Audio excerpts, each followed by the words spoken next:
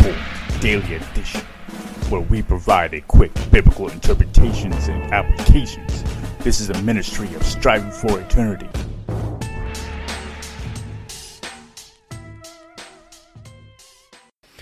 In this week's wrap-up, we're looking at the way that the American and Western culture has influenced the church. The church used to be the thing that influenced the American culture and a lot of Western culture.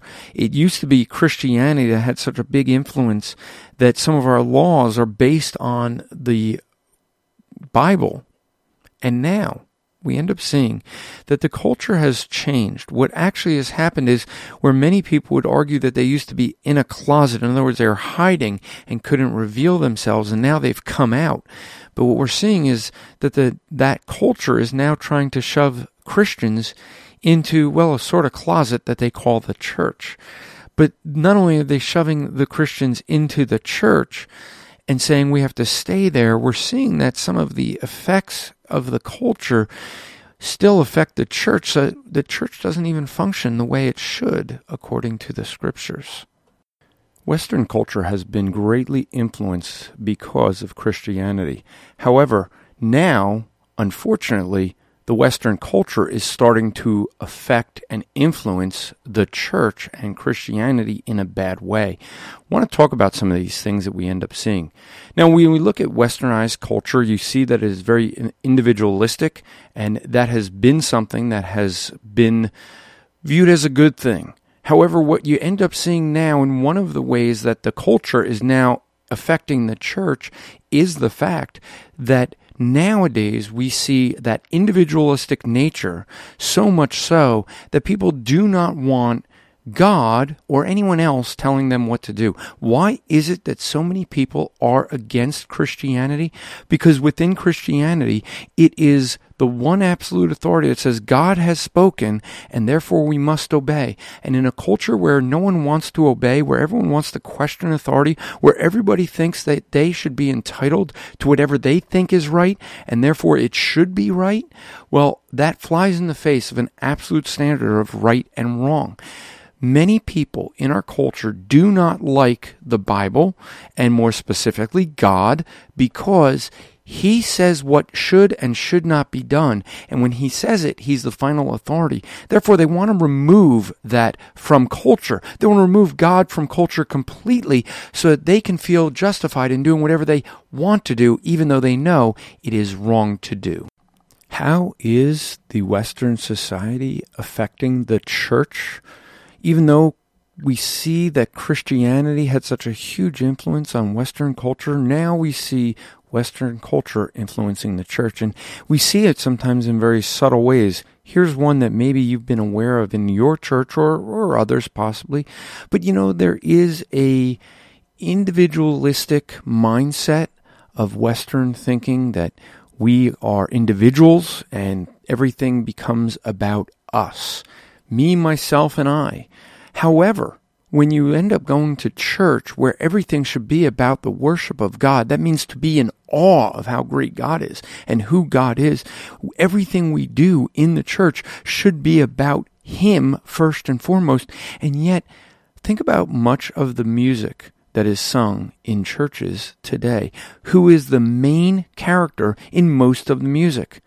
Me, myself, and I, and not God.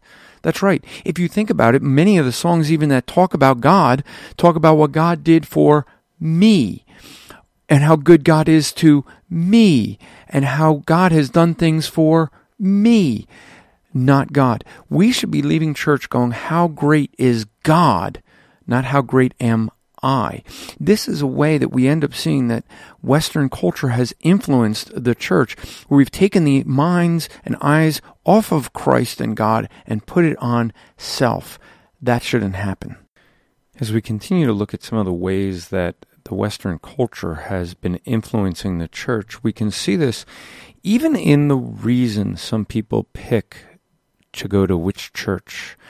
In the first century, people didn't have a choice of going to the Baptist church down the street or the Baptist church up another block or the Lutheran church or Presbyterian church.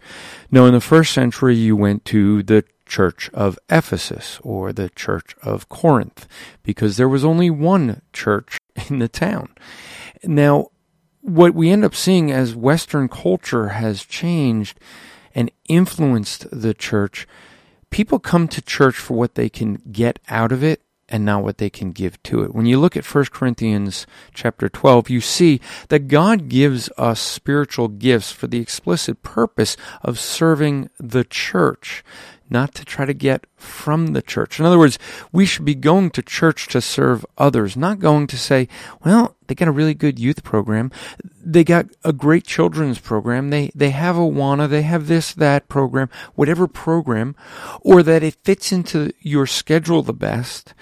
The reality is people are going to church looking with a consumer mindset, which is not a biblical mindset.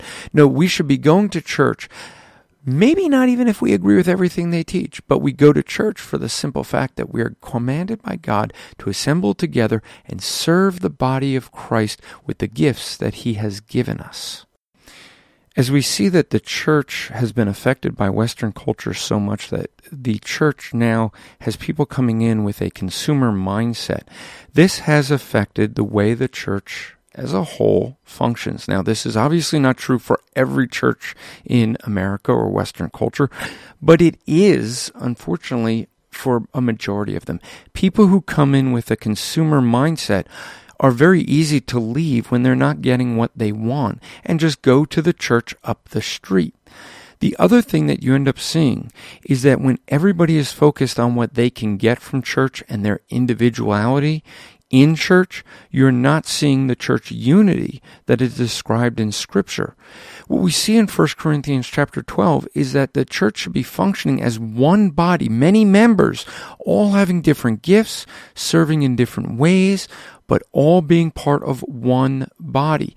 That is what you end up seeing in the Scriptures. That doesn't exactly model, unfortunately, the church that we see today, and a lot of it is because of the influence of Western culture. We have allowed the culture to influence the church. It is the church that should be making inroads into the culture and sharing the gospel and having an impact on culture. For the furthering of the gospel is the solution, but we have all too often allowed the culture to influence us because, quite frankly, it's more comfortable, it's easy, but it shouldn't be so.